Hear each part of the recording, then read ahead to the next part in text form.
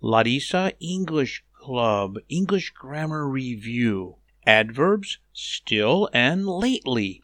The adverbs still and lately are two of the many adverbs used in the English language. These adverbs are used in the perfect tenses as well as others. Still is used to refer to an incomplete fact.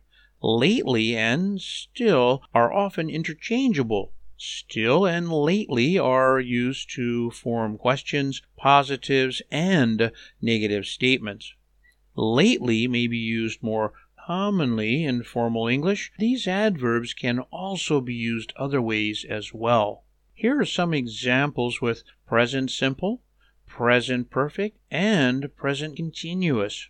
Is he still there? Yes, he is. Or, no, he isn't. Have you been ill lately? Yes, I have. Or, no, I haven't. Are you still working at the office? No, I'm not. Or, yes, I am. Other uses with still and lately. Can you still go to the park Saturday? Of course I can. How have you been lately? Not bad, and you? Have you been working lately? Yes, I still work at the factory.